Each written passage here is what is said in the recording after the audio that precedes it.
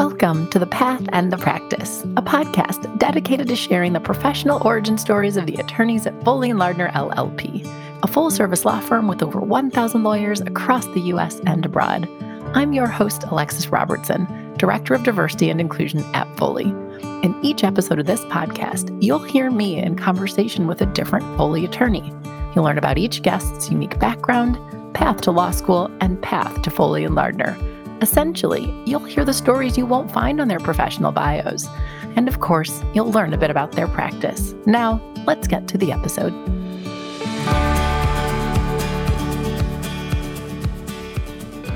This episode features a conversation with Steve Millendorf. Steve is a senior counsel in Foley's San Diego office with a practice focused on privacy and cybersecurity. In this discussion, Steve reflects on growing up in Long Island, New York, attending college at SUNY Stony Brook, and law school at the University of California, San Diego. But for Steve, the path to law school wasn't exactly a straight line, and that first, he spent over 2 decades as an engineer. So I get Steve to tell me about his prior life as an engineer, one in which he spent a lot of time focusing on microchip design.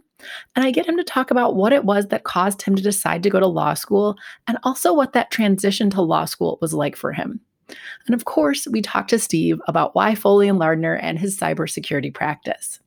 And at the end, Steve gives some great advice about the importance of finding the practice area that best suits you. I hope you enjoy my conversation with Steve Millendorf. Steve Millendorf, welcome to the podcast. We're going to start how we always start, and I'm going to ask you to give your professional introduction. Okay, I'm Steve Millendorf. I'm a senior counsel at Foley & Lardner in our San Diego office. My practice is mostly privacy and cybersecurity and a bit of technology transactions as well. So as we normally do on this show, we're going to unpack all of that. But first, we have to start somewhat at the beginning before we can talk about, how it is and why it is you can introduce yourself that way today. But let's start with, where are you from? Where did you grow up? So I grew up in New York, started actually mostly in Brooklyn until I was about 5 or 6. And then we moved out to the middle of Long Island in a town called North Babylon, which is famous for absolutely nothing. And I was there most of my childhood life, I guess. Went to school at Stony Brook, which is further out on Long Island, and I was there until I was back. I lived on Long Island until I was 27, and then came out to San Diego to start my second job. And we're going to talk more about that, but I want to dig into this a little bit. So I think you said it was North Babylon. Was that the name of the town? That's correct. And when you say it was famous for nothing in particular, there wasn't even some random world's biggest spoon or some random celebrity that nobody cared about. Absolutely nothing. I do have some friends who are in the entertainment industry who I'm sure will be thrilled that I'm not mentioning them by name. For whatever reason, there was something in the water in the high school that they all have artistic talent, and I have absolutely none. Interesting. So there's maybe some connections there. And I had to ask, I was recently in Myrtle Beach, and I hope nobody thinks I'm picking on Myrtle Beach, but I thought it was really funny that when you got there, it said Myrtle Beach, home of Vanna White. Okay. And so I was wondering, that made me think, I was like, is there something similar to that? But anyway, I'll let that go. Babylon Township had more. So North Babylon was part of Babylon Township, and that had Amityville Horror, because Amityville was part of the township. And the train station in Babylon, I actually don't know if this is still true, but that was the end of the electric line for the Long Island Railroad, and then you had to switch to the diesel line. So it was famous for that because everyone had to get off the train. So there was something in the area. Well, and actually, if I could get either maybe a snapshot of childhood or just a recitation of your interests, but say I found you when you were in, I don't know, elementary school or middle school, what type of kid were you? What was life like? What were you into? Fairly geeky, I would say, is probably appropriate. I got into computers in probably the golden age of the early computers, I guess, probably in the late 1970s, early 80s. It was definitely an interesting time with, an IBM PC weighed about 25 pounds at the time. And they were super expensive, but we still had the computers in my junior high and my high school, and so I was the guy who was always playing around on those and quite honestly, hacking at the age of probably about 14 before that was a thing. Interesting. And I feel like maybe that's a little relevant to your current practice, but you're also bringing me back. And this is probably a decade later, but I do remember, I think the first computer I had in my house was an Apple IIe, which Okay. similarly was not a small machine.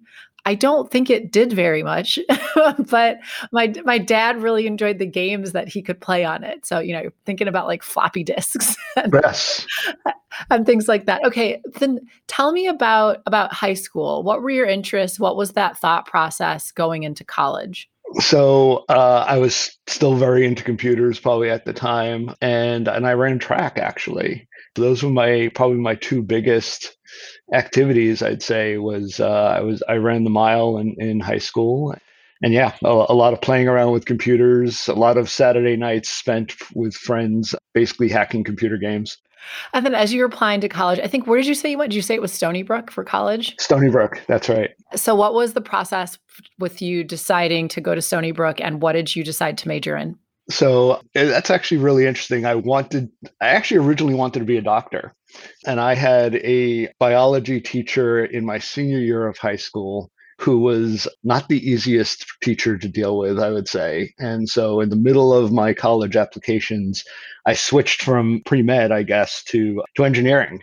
And I figured, all right, well, engineering seems to be, something I'd be good at. It seems interesting. My father was a software programmer, so it seemed to be a good fit. And Stony Brook was close. It's a state school for parents. It was relatively inexpensive, and so that's generally how I wound up there. Yeah, that's often the determinative factor for people, even still right now, that's important. And something I've realized I want to ask more about on this podcast, and I usually forget, is did you have any interesting part-time jobs growing up? Growing up, I mean, like in high school, so much. I mean, I did like a paper route and things like that. I mean, nothing super exciting or anything like that. I'm probably one of the few people who never worked in the food service industry or anything like that. My mom was very into some public service activities, and so I was always dragged around doing that sort of stuff. I did have a very interesting kind of summer set of jobs in college. My high school required typing to graduate. And so I was probably one of the few people back then who act like 17-year-old guys who knew how to type. And so I always wound up with these weird summer positions of like I worked for a drug company, which is kind of similar to a CVS today, but I worked in the back office. I worked for the marketing director. I actually worked for him twice, once for the stationery buyer and once for the food buyer. And I was their secretary. Like I sat there and I typed memos for them. I was terrible at it. I was a good typist, but I was a terrible secretary. And it was interesting. I got a lot of interesting views back then from some of the salespeople who would come in and try to sell their new products. So I really appreciate you for sharing that. I know with you, like you've already alluded to, law is a second career, but I've realized I need to ask our lawyers more about that because you never see that on bios. You never see any of the like you said, secretarial jobs during college or waitress or bartender. And I just think it's important for people to hear that, the lawyers at Foley and large law firm lawyers, we're people too. Like we've likely done many of the things that students who are looking to apply here or that our colleagues have done. So I appreciate you for indulging me on that question. Sure. Now tell me more. So what happens after after college? And I don't want to like skip through. If there's something else there you want to highlight, please do. But what did you do once you graduated? So I graduated college. I moved back in with my parents, the whole about 25 miles away that from Stony Brook, and wound up getting a job at a company called Ads, which was a division of NCR and eventually AT&T, and they made old style text terminals. The old green screen, like what you would see in a bank or something like that. And I was originally hired to design a diskless workstation, which is now what most people have on their desk, for a virtual terminal. But that project actually got canceled 6 months after I started at the company, and I wound up doing chip design, and I was there for 7 years. wore a lot of hats other than the chip design. I sat on the production floor a couple of times when we needed people. And we had an FTC tent in the back where we actually did all the testing for emissions, which the job was in Hauppauge, New York, which is also out on Long Island. Freezing cold during some of those tent times, but we plowed through it. And And I have to stop you. Did you say chip design? yes, yeah, I was a Like chip like designer. microchips? Like what? Sorry, you have to tell me more about what that is. Yeah, it was microchips. So in Yeah. the industry we call them ASICs, but basically I was designing the chip that was inside the terminal that drove the screen and the keyboard and all of the communications. And I'm sure we'll get more into that, but that was most of my engineering career was in that type of space, just in various different sectors. And yeah, I'm sure we're going to talk more. And I'm just going to keep asking the dumb question to Sure. show my ignorance here.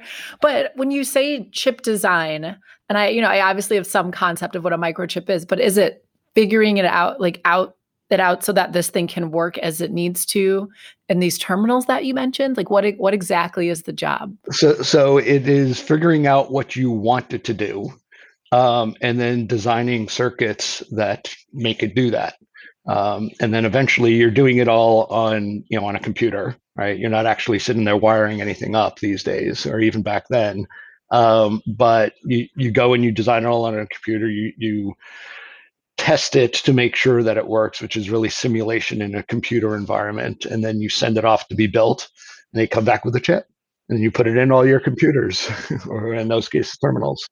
And you mentioned you were with that company for 7 years. So Yeah. so what happened next? So what happened next is, there were a few things that happened. The company got sold. I actually had an offer about a year before it got sold for a company that I had turned down because the company had said that there was a big project. It was really supposed to essentially save the company, and they needed my expertise in order to do that. And so I stuck around for a year after I had this other offer. That offer wound up going away. Company got sold. I actually answered an advertisement on Usenet, which would be what most people would understand as like a BBS back then, a bulletin board system, for a job here in California for a company called General Instruments, designing some of the first broadband cable modems. So I was one of the first 50 people to do that. Moved out to California, and it was pretty exciting. I stayed there for just about 2 years. I left because the project had changed. They decided to do some things that just wasn't necessarily in my expertise, and so I moved on. That's interesting. So for some of our listeners, yes, there was a time before broadband cable modems. Yes. Just And one of the reasons why I moved on was they had the first project was originally scoped out as it was going to be the cable modems as we understand today.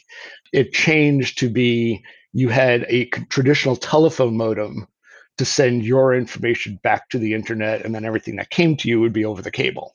And that's when I said, okay, it was time to switch. wow, I didn't realize that was or people were contemplating that or actually did that. Of course, I very much remember the time of someone trying to talk on the phone and you couldn't because someone else in your house was on the internet.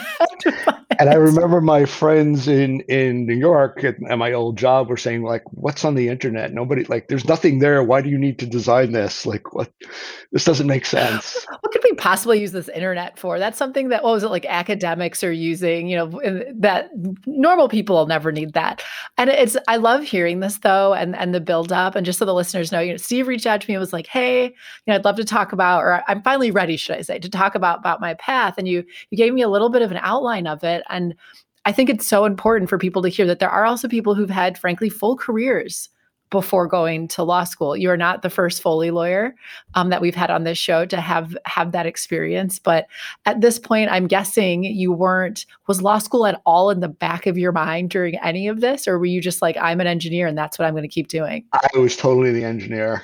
I had no intention on going to law school. Law school didn't actually wind up happening until 14 years later after that. Wow. So. Close that gap for me a bit. Give us a summary of the next, few jobs that you were an engineer in. And then of course, explain to us how does law school make an appearance? Sure. So, my next job, after I left that company, I decided to be a consultant for a couple of years. Consulting for engineering was very, very hot at the time, and I wound up doing a consulting job for a company called iOmega, which some people may remember as the old zip drives. But I was working on they also had a tape backup system, and so I was working on the chip design for that. I was also simultaneously, at least for the last year of that, working for another company that was actually, again, in kind of the networking space. They were doing a double modem where it would use two phone lines in order to send the information twice as fast. Obviously, didn't ever make it that far. Maybe it didn't take off, but that sounded like a great idea. If you would have told me that, I don't know how many years ago, 25, like, yeah, of course, two phone lines, way better. Right, exactly, because everyone has two phone lines in their house. That's right. Um, All right, sorry, I and interrupted you. Keep going. No problem. And so that that started coming to an end, and the consulting market started getting a little bit tougher, and so I wound up joining a company called Hyphen, which is no longer around, but they were doing network security processors. So I was a chip designer for them, and doing a lot of the cryptographic modules that were in those designs. Got to work with some very fantastic, incredibly bright people, some of which are fairly well known in the security space. And so I was there also for just about 7 years. I'll say about half of that time, the company had taken a downturn. This is already, kind of early 2000s, and we had the dot-com bust and everything that went along with that.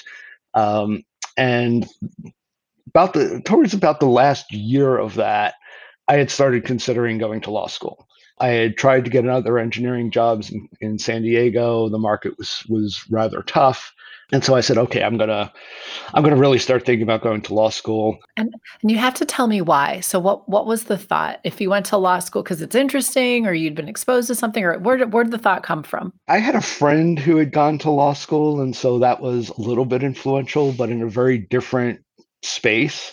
And so it just seemed like it was interesting, but a lot of it was really, I don't know what else to do. I couldn't. Like I said, engineering was very tough here in San Diego, and I owned a house. I didn't necessarily want to sell it. I didn't want to move, and so I said, all right, well, what else could I possibly do? Yeah, law school seems like a good idea. Sure, I'll retool myself a little bit so that seed is planted. Although I know you didn't go quite then in the early 2000s. It looks like you kept working in engineering for a bit. Yeah, so what happened was it was actually this time in 2006, this time of the year in 2006. And I was ready to, like, okay, I'm going to get all my stuff together because I had been out of school for a couple of years. And in between this whole thing, while I was working at one of those earlier jobs, I had done my master's part time as well out here at UCSD. And I didn't know where any of my stuff was, transcripts or anything like that. I had to find all of that stuff in order to apply for the LSAT. So my plan was, all right, 4th of July weekend, I'm going to get all my stuff together. I'm going to find all this stuff. I'm going to fill out the LSAT form, and I'm going to start all this application process. Right?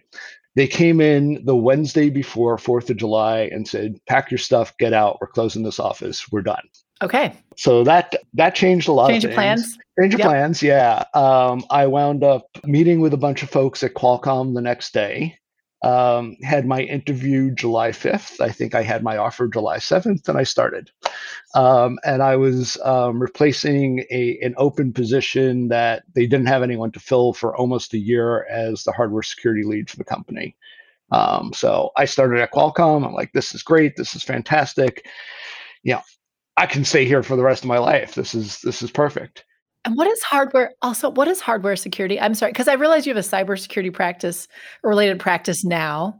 And I think a lot of us know what cybersecurity is, but when you put the hardware in front of it, I'm not quite sure that I know exactly what that is. Sure. So I was doing a lot of the type of stuff that I was doing at Hyphen, which is probably why I was such a good fit for Qualcomm. But I was doing the security architecture and the cryptographic engines and all of that stuff for the mobile device space. So I was working on some of the things that allow you to stream Netflix securely, right? So Netflix doesn't get upset that you can copy all of the information, copy the Understood. video.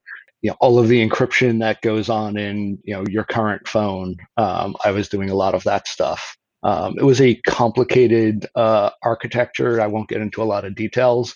Yeah, of course not. Please don't. Yeah, 'Cause I get they it. had a lot going on in one device, as you would expect in a modern cell phone device. Yeah. It does a lot, and so that had a complicated security architecture that had to go along with it to make sure that one thing couldn't screw with another thing. Oh, thanks for elaborating on that. So this is not particularly relevant, but it's probably the most relevant for me to ever say it on the podcast. But I'm a member of a cybersecurity mastermind group, Okay. which is perhaps the most random thing for a director of diversity and inclusion to be a member of, but actually is an outgrowth of starting this podcast. I reached out to some people to get advice on starting a podcast. I was connected to somebody who has a top security podcast, or it's called Hacker Valley podcast on iTunes. And they invited me to their mastermind and I said yes. So I have this weird, just from listening to conversations, the tiniest comprehension of that world, like teeny tiny, but more than I would have say a year ago. And I don't know, maybe it'll come up more later when we speak, but just thought I'd throw that in. So Steve, I'm practically an expert in Okay. this topic. I'm just kidding, but sorry, It's a I stopped fascinating you. world. Exactly. Keep going though. Keep going. Yeah. So about a year and a half, 2 years into working at Qualcomm, I got a call from a VP. Wouldn't tell me what it was about, but just that I had to come to this meeting. I go to the meeting and they say, look, we're thinking about buying this cybersecurity company. You're the hardware security lead. We're going to take you off of all your projects for the next 2 months, and you're going to evaluate their patent portfolio and sit work with some of our lawyers and tell us what you think. The other weird thing about that is we were actually considering using that same cybersecurity company's intellectual property in one of my designs. So I was simultaneously working on trying to cut out a deal for licensing the technology while I'm looking at buying them, and they don't know either of those. Right? So I start looking at these patents. I've never really looked at a patent before at that point. I'm working very closely with the lawyers, and particularly one of the VP of legal. And I ran into him, end in the day one day, and he said, "Hey, you seem to like this. Have you ever thought about going to law school?" I said, "Yeah, well, I kind of thought about it a couple of years ago." He goes, "Hey, you should try it out." And so I did. Not And that exactly was an that. entirely planned career path, but somewhat random. Well, but one thing leads to another in her career. So I think that's great. And as I said before, I appreciate you, laying that all out because it sounds to me like there's a number of experiences that you had in your prior life as an engineer that are certainly relevant in what you do now. So I have to get you to give me some of your reflections on the law school experiences. You'd been out of school for a while, although you had picked up that master's along the way. Mhm. What was that transition to law school like for you? It was shocking, to say the least. I had finished my master's in 2000. I had done it part time. I had taken off a little bit in between or during it, but I started law school in 2009. I had finished my master's in 2000. There was 9 years in between, and the world of education had changed significantly then. Nobody had a laptop in 2000. A laptop weighed 15 pounds. It was a luggable. Everybody had a laptop in law school. So one of the first shocks was the idea of I'm not bringing a spiral notebook with me to take notes. I've got to learn how to take notes on a computer. I've never done this before. So that was one kind of huge shock. Well, and I'm laughing because I went to law school, I guess a couple of years. I graduated actually the year before you started. And I can't remember if I did this, but I have this recollection of showing up to a couple of classes with a notebook in hand and then looking around the room and being like, oh my gosh, I should bring my laptop. Like I owned a laptop, but it didn't occur to me to bring it, which once again, to the law students listening, might sound like the most outlandish foolish thing for anyone to think. But yes, there was a time where we also were transitioning where like you had the computer, but you didn't necessarily think to bring it until you saw that literally all your classmates had. I Yes. guess if you were me.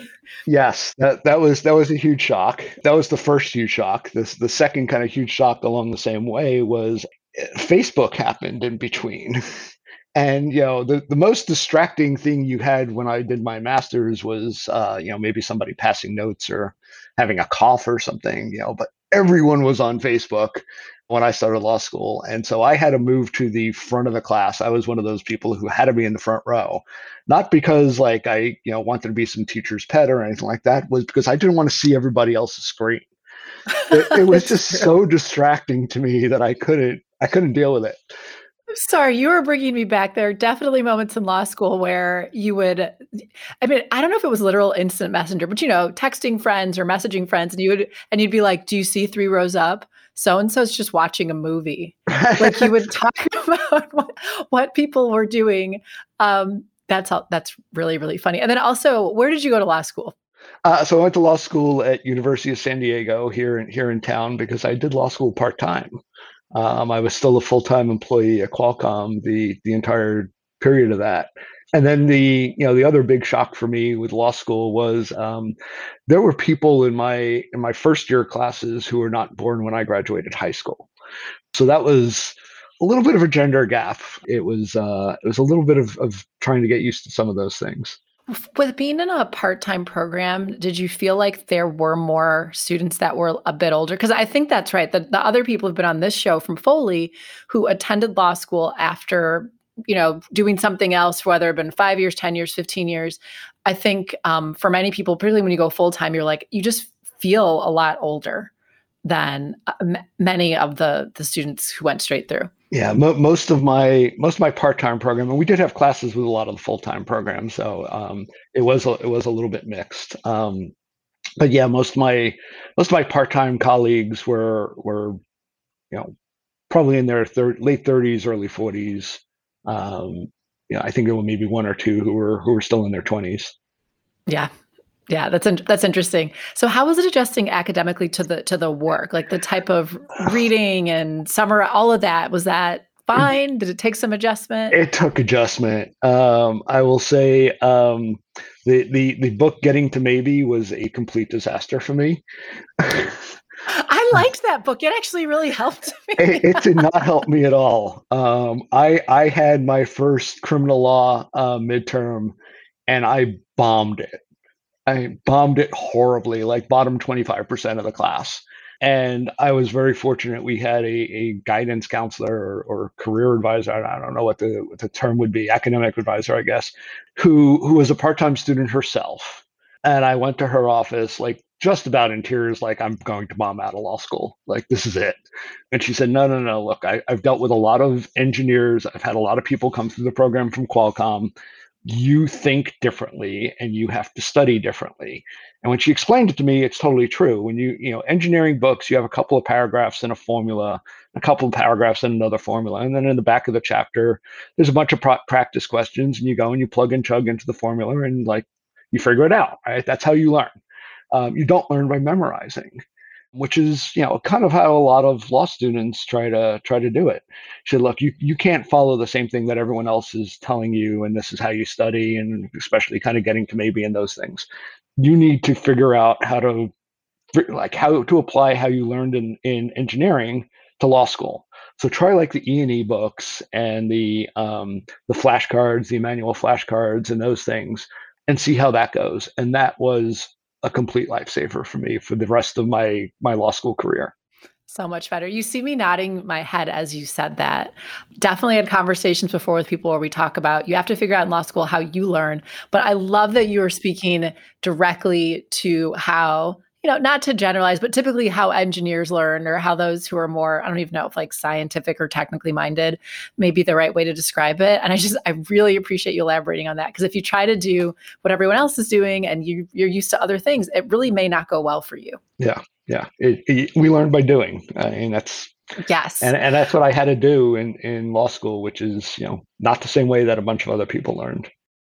Well, and it sounds like you were able to make that adjustment. You figure it out. You definitely didn't bomb out of the rest of law school. We know that.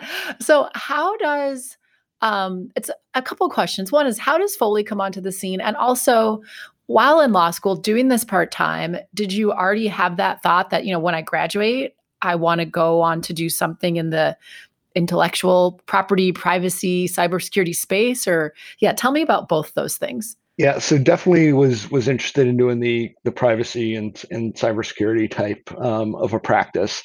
It was still kind of burgeoning back then. It wasn't as big of a field as it may be today. I wound up at Foley because I met a former partner at Foley on an on-campus event that I weaseled my way into. It was supposed to be 10 people, and I was number 11. And I begged the secretary to let me in. And so I wound up getting in, and I spoke to him for a little bit after the event. He was the chair of the privacy practice at Foley at the time. Um, that was my first year of law school.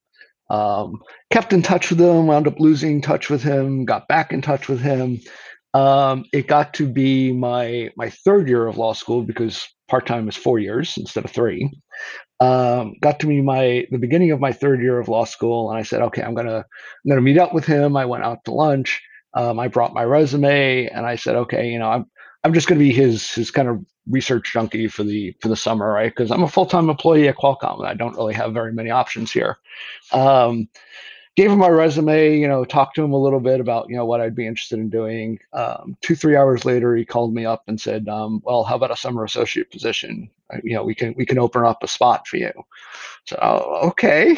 Um, how about you come in for an interview in a couple of days?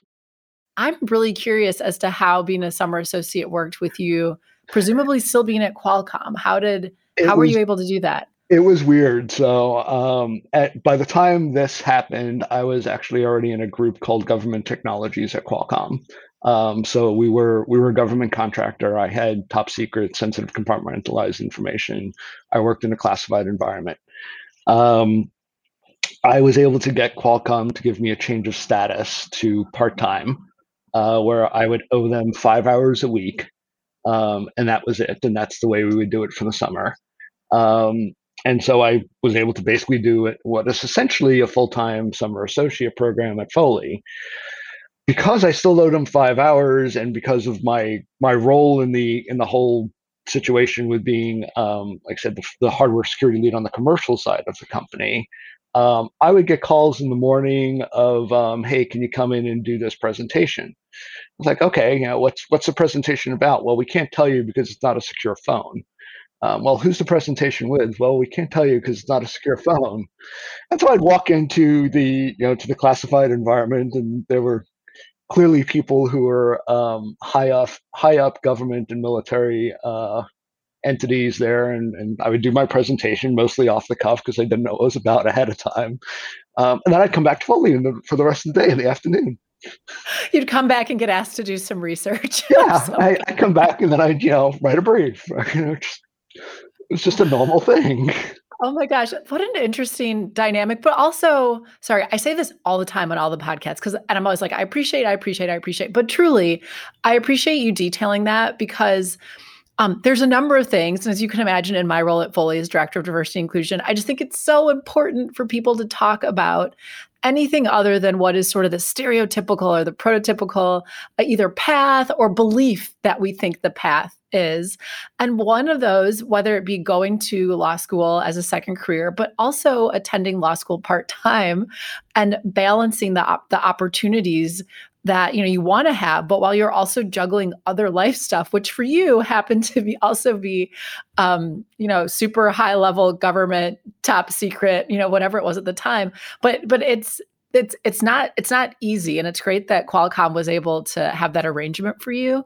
But I think it can be so hard because it's great to get a summer associate position, but when you're balancing, a full-time job that many people have, that's really, really tough. And it was great that Foley let me do it too, right? Because I would disappear for 3, 4 hours, once a week, and they were okay with it. They understood the situation. So Oh my gosh. Okay. Well, let's transition to so you graduate from law school, you join Foley. I don't know if there's anything to highlight within that transition, but we have to get to your practice because I've been fortunate to get more Foley attorneys from the IP group on the podcast. But right now, the practice groups we've covered have been, litigation, prosecution, and trademark, copyright, and advertising.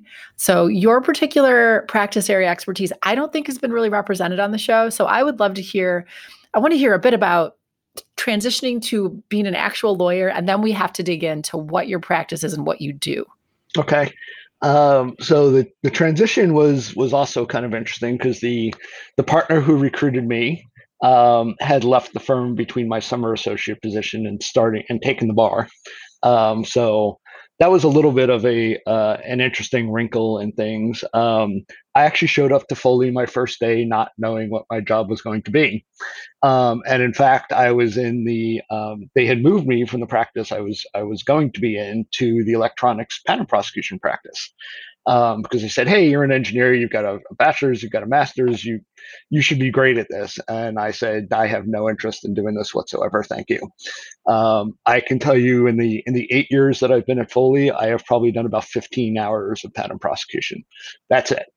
I reached out to a number of the partners who were doing the type of work that I was interested in, um, which of course was the privacy and cybersecurity stuff.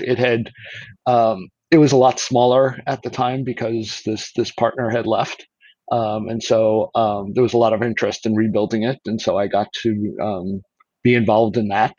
Eventually, moved into the practice group that I'm in now, which is the technology transactions and outsourcing group, which is where a lot of our privacy and cybersecurity counseling activities go. And that was after my first year at the firm, and it's been interesting since then. Most of my practice is counseling on privacy laws, which is rapidly changing. We have a new law in California that got passed in 2018. There is now a ballot initiative that got passed last November that's going to replace that law. There's a European law called GDPR, which came into effect also in 2018. It got passed in 2016. And right now, there's about 20 something states that are looking at passing laws that are similar to California. So it's a very rapidly evolving, rapidly changing area of the law that we advise our clients on how to comply with, hopefully with all of them at the same time, but sometimes that's realistically not possible, and you just kind of either do the best that you can, or you do different things in different states or different jurisdictions. The cybersecurity aspect of it is the same. Most of these privacy laws have an idea of reasonable security practices, and so we get to go in and help our clients figure out, first of all, what is a reasonable security practice given the type of information that they're collecting. And it's not just personal information, I should say. It's also their intellectual property, right? That may very well be their most valuable thing that they want to protect.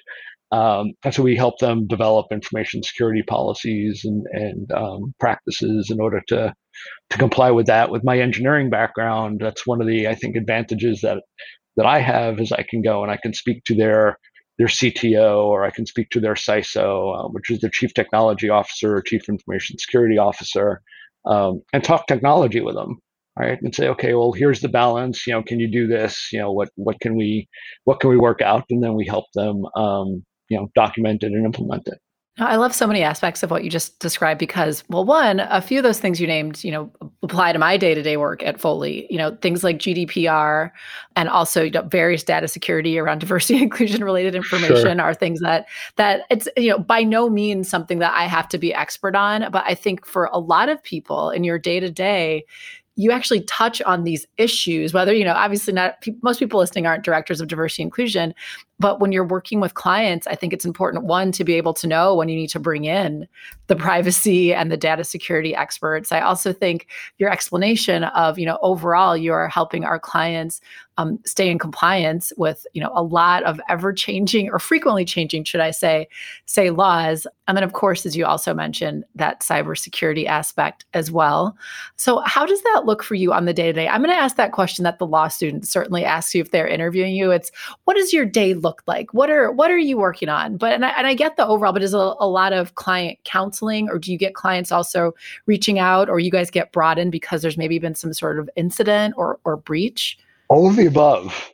I really don't have a typical day, which I kind of like. I mean, it can be interesting sometimes where I think I'm going in and I'm going to work on, one particular thing, and I get a call 5 minutes after I'm sitting down, and all of a sudden I'm working on something else for the rest of the day. It happens, but I could be working on a privacy policy, a terms of use, an information security policy. There's a required basically contract when you're processing between a company and their vendor. Under GDPR, we do a fair amount of those. And then there is the data breach stuff. I've got a couple of data breaches I'm working on right now. My team has probably 10 of them going on right now. And so we do get brought in for that and assisting with the investigation and what the legal requirements are once we figure out what's been accessed, and then helping them comply with that. And I'm going to ask you, it's sort of a big question, but we'll see how succinctly you can Sure. summarize this in our last, I don't know, 5 or so minutes together. But how did you learn this practice area? Just given that things are changing so much, reflecting on your first few years, and of course that eventual transition to senior counsel. So yes, you had exposure to the industry in many ways, but how did you develop your expertise? Wow, that's actually probably a Like I pretty said, tough big question. question. It How is. do you is it just working with partners day in, day out and getting exposed to new things? A lot of it has been, and because, as I mentioned earlier, a lot of the privacy laws have been changing under our feet. Some of it is working with the partner to both try to figure it out together. I do have a number of certifications, which does help. I have the Certified Information Privacy Professional. I have the U.S. and the European certificates for that. I also have a Certified Information Privacy Manager. So there are training opportunities, I guess, that help jumpstart it. But it's kind of back to how I got past law school, which is you learn by doing. And so having that kind of very collaborative relationship with my colleagues, whether it's a partner or other senior counsel or associate, and saying, okay, like, let's try to figure it out here and come up with the best solution is really the way to kind of learn that practice. Well, and one of the reasons I like to ask that question, even though I know it's an enormous question that no one can answer in a few seconds, is I think it's important for junior lawyers and for law students to hear that the people that you will work with in these firms, the people who seem like they just know everything, they learned because they did the work over many, many years. And yes, law school is great and it has equipped you to think a certain way, but generally speaking, for almost everybody, when you join a firm out of law school, you now need to go learn your practice area. And as you just said, Steve, you learn by doing. So I just hope that makes somebody feel better when they walk in the door and don't know exactly what's being asked of them. That's really where I think most attorneys started, regardless of the practice area, even in super cool ones that involve the word cybersecurity and hacking and privacy. Same thing. Well, as we wind down, I'm going to ask my last few questions, which is one, is there anything you've wanted to speak about or highlight that you haven't had the opportunity to? And then two, that ever important question of what's your advice to people? What's your advice to either that law student or someone early in their career about being a lawyer? So I think for the first one, you know, for new attorneys, it is very important to get mentored, as we were just talking about, and you know, kind of learning your practice and realizing that hey, you have a bit to learn. As you get more senior and more advanced as an attorney, you got to look at it the opposite. There's a lot of the job, and I take that very seriously, of mentoring the junior associates and kind of being that resource, and knowing not to, you know, it may be obvious to me after so many years of practice, but it may not be obvious to a first year associate, and you have to kind of realize that it's not, understand that it's not, and be able to work with them to grow their capabilities so that they're where you are in 7, 8, 9 years, whatever it is. Um, for law students, I think it's important to find a practice area that you really like. Certainly over my engineering career, there were days that I woke up going, God, I hate this. I don't want to get out of bed. And you don't want that. As a lawyer, you really don't want that. If you don't like the practice area that you're in, find another one. Hopefully, you figure that out in law school. That's perfect if you can. But I do know a lot of people who started off in law school saying, "Okay, I want to help the world. I want to be a litigator. I want to help people," and they're doing corporate law now because once they actually started getting through law school, they decided something else was the right path for them. You see me nodding a lot, and I think that's so important. A lot of our lawyers say this, but the thing is you can find practice areas that you really like, that you really enjoy, maybe that you sort of love, which is, I mean, if we can even say That's that. great. Yeah. But also, at Foley certainly, but at a lot of these large firms, we want to keep our people, and we will work with people to get them into a practice group that they really enjoy. It's not necessarily something that, due to, staffing needs and everything, that we can do overnight. But if you find yourself in your career just, thinking that something would resonate with you more, certainly raise that. So I really appreciate you for raising that point, Steve. And then the final, but maybe most important question, if someone listening wants to reach out to you, ask you questions, can they feel free to find you on Foley's website and email you? Absolutely. Not a problem at all. Wonderful. Thank you so much for being on the podcast, Steve. Well, thank you. I appreciate it. Thank you so much for listening to my conversation with Steve. I am delighted to update his episode to share that as of February 2022, Steve joined the partnership at Foley & Lardner. Congratulations, Steve. Thank you for listening to The Path and the Practice. I hope you enjoyed the conversation and join us again next time. And if you did enjoy it, please share it, subscribe, and leave us a review, as your feedback on the podcast is important to us. Also, please note that this podcast may be considered attorney advertising and is made available by Foley & Lardner LLP for informational purposes only. This podcast does not create an attorney-client relationship. Any opinions expressed herein do not necessarily reflect the views of Foley & Lardner LLP, its partners, or its clients. Additionally, this podcast is not meant to convey the firm's legal position on behalf of any client, nor is it intended to convey specific legal advice.